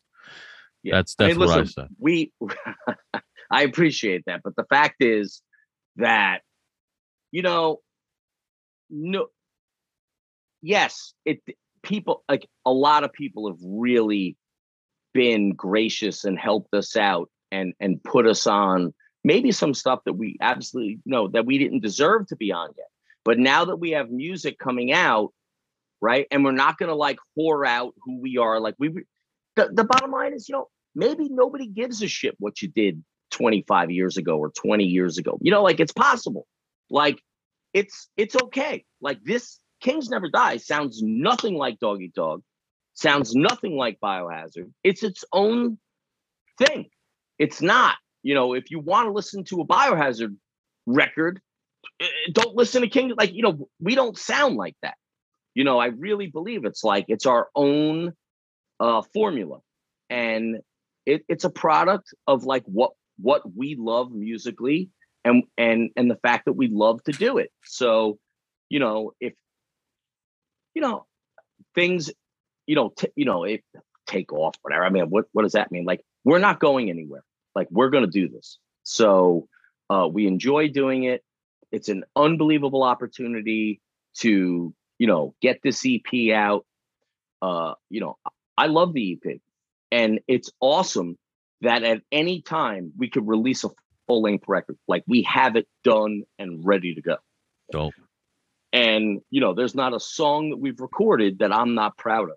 And, look, I don't know if that's the case all the time. Like, I think people sometimes do release shit that maybe they're not so proud of. And I've made that mistake before, and I'm never going to make that mistake again. And, Danny's certainly not going to do anything that he doesn't love to do, nor is Larry, and nor is Dylan or Jay. Like, this is like, it's like our baby. Like, we love what we're doing, and that matters. And I don't care if it's a young band, if you got, 18-year-old kids, you got to do what you love. And that's it. Like, that's the secret of life. Like our fathers told us, do what you love. You'll never work a day in your life. Well, I'm not a rich guy. I'm not wealthy. I got to work my balls off to pay my mortgage, to somehow me and my wife have found a way to raise our kids. And, but we work, we're hardworking people. And that's something that, you could learn through hardcore music or just music in general, is that nothing is going to be handed to you in life.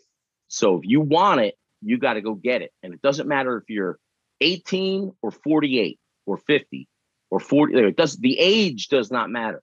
And I don't think people really give a shit if the guy's in the band, if this guy's 50, this guy's 41. Like, I don't think they really care. It's like, does the music, do you dig it or not? You know what I mean? Yeah, man, definitely. Well, give us the lowdown of the latest release, any information and how they could hear it and get whatever they need to get. Yeah, just go to fastbreakrecords.com to pre-order the CD. And, I know, we're working on vinyl.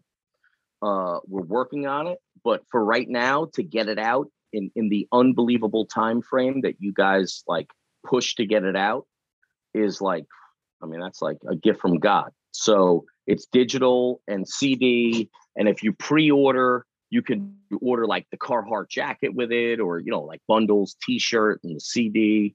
That's in the US. Right now it's Cortex Records, obviously in Europe.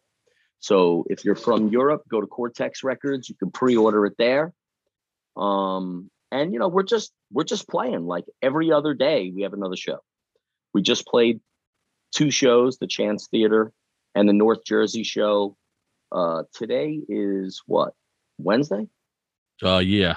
Oh, is it okay. Wednesday? I don't know. Yeah, Wednesday. Yep. So this will be out. God knows, it doesn't even matter. But like, we're playing the Stone Pony, us, Dog Eat Dog, and Life of Agony, and we're playing Warsaw and Brooklyn on Friday. Same bill.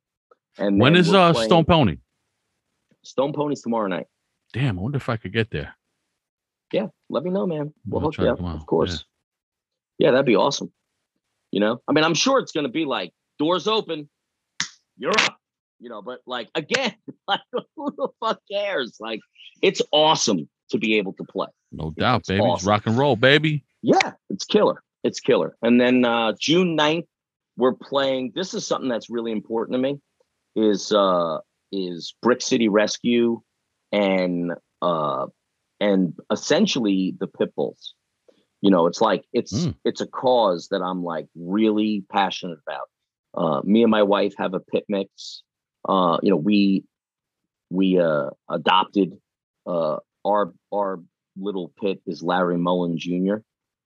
because my wife is a massive U2 fan. Our other dog was Dublin. You know, it's everything about U2, but it's like I'm telling you, Rich, like the work that Brick City Rescue in particular and JJ Riffy and Tanya from Brick City Rescue, like what these people do for these animals, right? And these are like amongst the most intelligent, gentlest dogs in the world if you raise them to be that. Mm-hmm. Okay. And this is like a total non-for-profit run out of people's houses. They are fostering dogs. Like, you know, I've gone myself. I went about 3 weeks ago I just dropped off 2 more big bags of Science Diet. Like anything people can do, just go to brickcityrescue.com and, you know, get involved. You know what I mean? Like, because these dogs are, you know, not always treated so well. A lot of them are bred for fighting.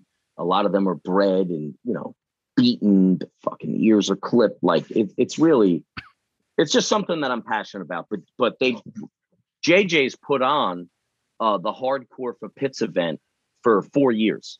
So we've played the last 2 Hardcore for Pits events. The last one was at the Crossroads. And it was supposed to be Murphy's Law, Dog Eat Dog, and Kings Never Die, the Ice Cold Killers, Damage Done. That's Dave Franklin. And Murphy's Law had to cancel because I think maybe somebody got COVID or something. Does Jimmy hate dogs? What's going on? No, Jimmy has played every single Hardcore for Pits event. Okay, no questions asked. And like, you got to hand it to him. Like, you know, like the guy is there when people need him, he's there. And, you know, there's no better frontman entertainer than Jimmy Drescher. You know, nobody. I mean, you know, I'm indebted to the guy for teaching me about life years and years and years ago. Like spending time with him was incredible. But yeah, I can't beg him to get on this podcast though. The guy won't do it. Jimmy, come on. I can't speak for that. He always says, yeah, and then he disappears. I don't know. Well, you know how these New York guys are, you know. Got to stay on top of his health. You know, he's got some issues that he's been dealing with as well. But yeah, I just like to. I don't know, but the reality is they had to cancel the last event. So what they're doing, and that was Hardcore for Pits 4. So there's Hardcore for Pits 4.5, and that's Thursday, June 9th at Crossroads. It's like in central Jersey. It's accessible. Like anybody from anywhere can get there. You know what I mean? So that's going to be Murphy's Law, another really good band, Silence Equals Death. We're playing. The Ice Cold Killers are playing. Damage Done is playing. Really, like, you know, a super South Class Veterans are playing. It's like 5-6 bands, and Murphy's Law obviously is the headliners. So we're doing that, and then we got to run. We're going to go down and play like DC, Baltimore with Sworn Enemy. We got a weekend, a little run playing with Sworn Enemy. I think that's like June 24th, 25th. Of course, you know, we're honored to play the pre-show Thursday night at This Is Hardcore. And then we're going to finish up. We're going to play one show in New York City at the Bowery with Sub-Zero. We're going to do one show, you know, before August, which is, you know, August is going to be, you know, guys going to go on family vacations and whatever. So, you know, we're grateful like for the opportunities that we have to play. You know what I mean? And then, the EP will be out July 1st. The whole EP digitally will be there. Have you heard the song that we did with Joe? No, I don't think I did. Dude, the song is called Good Times and the Bad. And he crushed it. It's my favorite song on this EP by far. Did he record it with you guys, or did he like send it in? No, we got to get, I got that buddy out there, Dave Rice. Oh, that's right. Okay, I remember when that happened. Rock Hard Studios is right in That's East right. Stroudsburg. I remember that. Yep. And it's like a little spot. And Dave helped us out when we recorded 3 years ago. We went out there. We spent like 2 or 3 days and recorded like 14 songs, which wound up just being the first EP, the Raise a Glass EP. So, that was like the most convenient thing for Joe. So me and Danny went out there, and really Danny and Joe did it. And I got there. I got stuck in traffic, but it was great, man. And it wasn't just, hey, do these like literally he took the song and he rewrote the lyrics, and he really took the song and made it great. I think. Yeah, Joe's clever with the lyrics. It's good. That's good. Absolutely incredible. So the song's called Good Times and the Bad, and he like crushes it. And I love when we had the song, I said to Dan, like, oh my God, like this would be awesome if Jotham sang on this would just be like, and he was like, let me call him. And Beautiful. like unbelievable that he actually took the time to do it. We're like, super grateful. But his voice and Dylan's voice sound really good together on the track. So I really dig that. And look, that's about it. Like, the EP is the song Rally that came out. The next song is called Side by Side, and we're trying to finish the filming of that video. So we're going to put a video out for that song. And there's another song called What You're Made Of, which is maybe a little bit more of just a straight up like hardcore song. I love the groove of that song. Good Times and the Bad is another like, tempo up and down, like type song, and whatever, like you don't want to buy it, download it. Like the goal is just to try to get people to give it a listen and see if they dig it or not. You know what I mean? No doubt. That's all you could do. What else can we ask for? All right, Danny. Well, beautiful thing. And now that people know where they got to go, what they got to listen to, check it out. And anything you want to say before we end it? Yeah. You don't know until you know. You know what I mean? That's it. Nothing. Just, whatever. Hit us up. Instagram is really what we kind of use. It's just Kings _never_die_ official. Kings Never Die official with underscores, because I got the loop-de-loop done to me. I got conned. I got hacked. That's going around right now.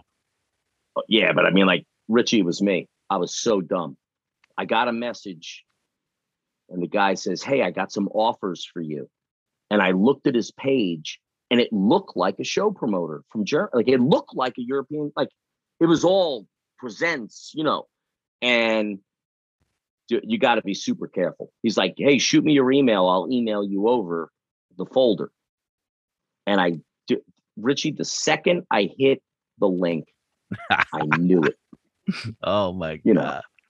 That sucks so bad. The other thing with social media is like, I took a totally different approach. You know what I mean? Like, basically everybody that asked to follow us, we pretty much follow everybody else back. Like, I don't have, like, I'm not a social media dude. We lost our Instagram. We had almost like, like 2,000 followers. It's all gone. So we had to restart our Instagram 2 months ago. And I was like, you know what, dude, like, we're grateful for anybody that follows us or checks us out. So pretty much, I think I almost just follow everybody else back. And, it's like that social media is almost like a full-time job, keeping up. You know what I mean? I like that you do that. I hate when I see hardcore bands that don't follow anybody. Well, I mean, look, guys could do whatever they want. There's a lot of bands that are really big, and I understand, like, you don't want to be like pestered, like, but for us, it's about like meeting people, the unity and community and connecting. And you can't connect with people if you're not willing to correspond and talk. And since we took this different approach, so social media wise, I mean, there's way more people that like, it's nice. I like when somebody sends a message or, I dig it. It's like, it makes you feel like what you're doing is, like people appreciate it. And so, look, it's also because, we lost our Instagram. Like, I'm thinking bullshitting anybody, but the reality is, you know what? It's cool, man. It's cool. Like, try to keep people up to date with what we're doing. We do have a website that we are just about to like totally revamp and update. It's just kingsneverdieofficial.com. The Instagram is Kings Never Die Official with underscores. Facebook is Kings Never Die Band.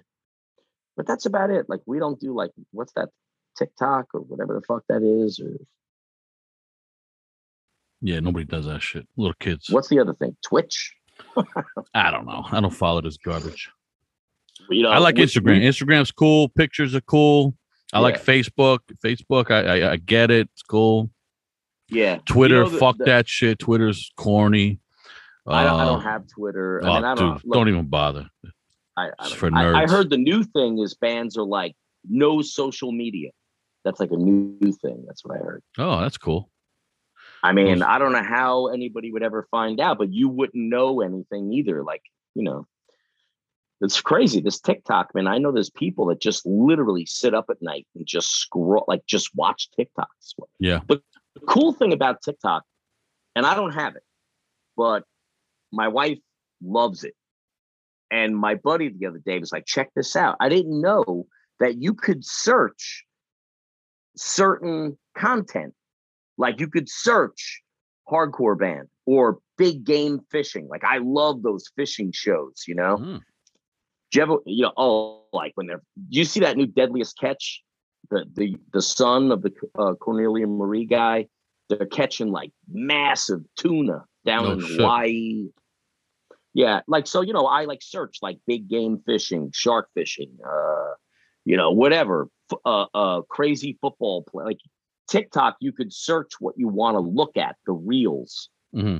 I'm just learning this. I'm learning it. I'm not acting like I know what I'm talking about. But I thought that was pretty cool. That's cool. I don't know too much about it, but I thought it was like my niece has TikTok. I know she uses that stuff. But I know I've been showed stuff on there that's cool. It's entertaining. I like it all. Like people that are like, I'm off social media now. I'm done with it. I'm tired of it. Oh, loosen up.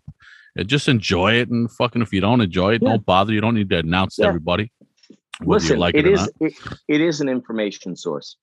Like it's a place where you can find out what's going on if you want to be getting on. Like if you want to do things, where else are you going to know what's up?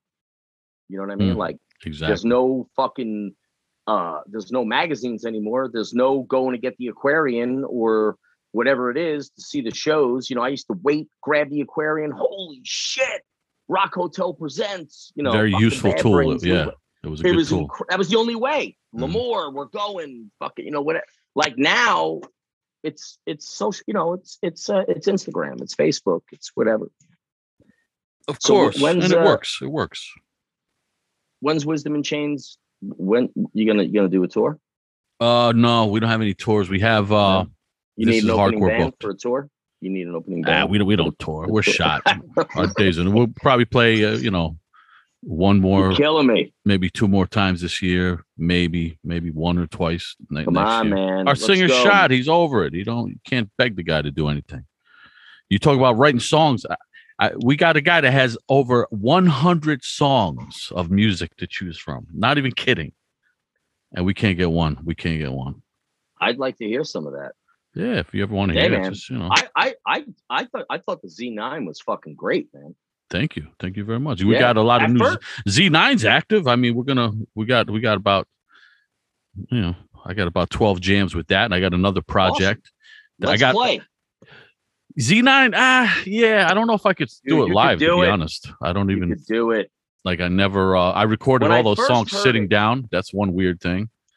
Rich, when I first heard the Z9, you didn't say anything about like, hey, this is me.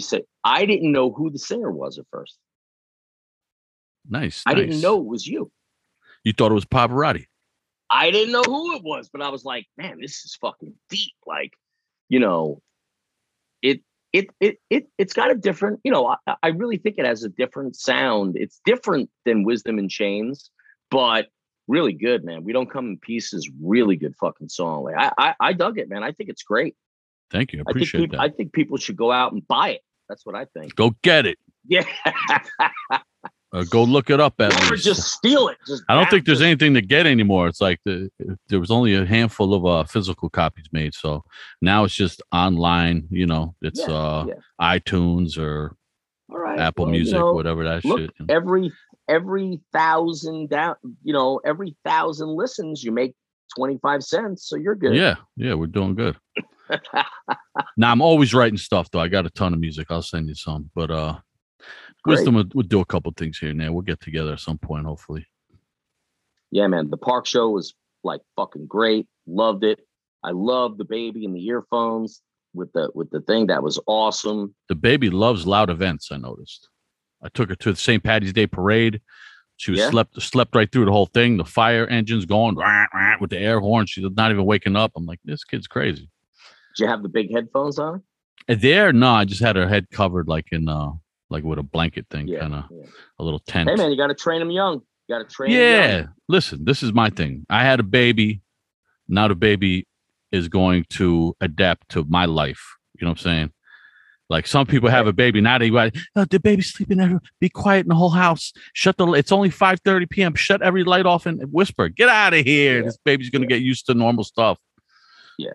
Look, that's humans adapt to whatever the surroundings are. We just got to stop fucking holding everybody's hand. And, oh my God. I'm just waiting for her to get to elementary school so the teacher could tell me if it's a boy or a girl, and then we'll figure it all out from there.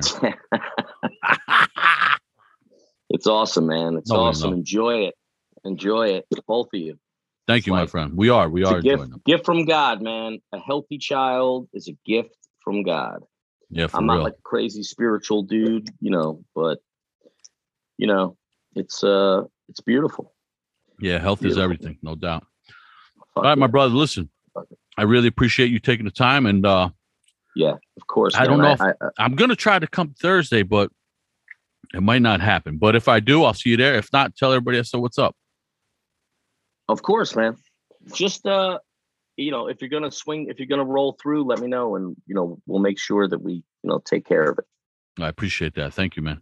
All right. And listen, man, thank you so much. It's always fun to just bullshit, but just for the opportunity and the podcast, it's really anytime you ever got something to talk about or you're just bored, push record. That's it. Yeah. All right, homie. It ain't that easy, man. It ain't that easy. I know. What are you going to do? But awesome, man. Peace. All right. We'll talk soon. Peace. Appreciate it. Say what's up to everybody. Will do. Bye-bye. All right. Kill it. Thanks a lot for listening. We really appreciate it. Post America Podcast will always be there for you. Don't forget that. Tune in next time for more fun with the boys. Until then, get your fucking ass out of here before I give you a smack, motherfucker! Who the fuck you think you is? This is Post America. You ain't shit, motherfucker!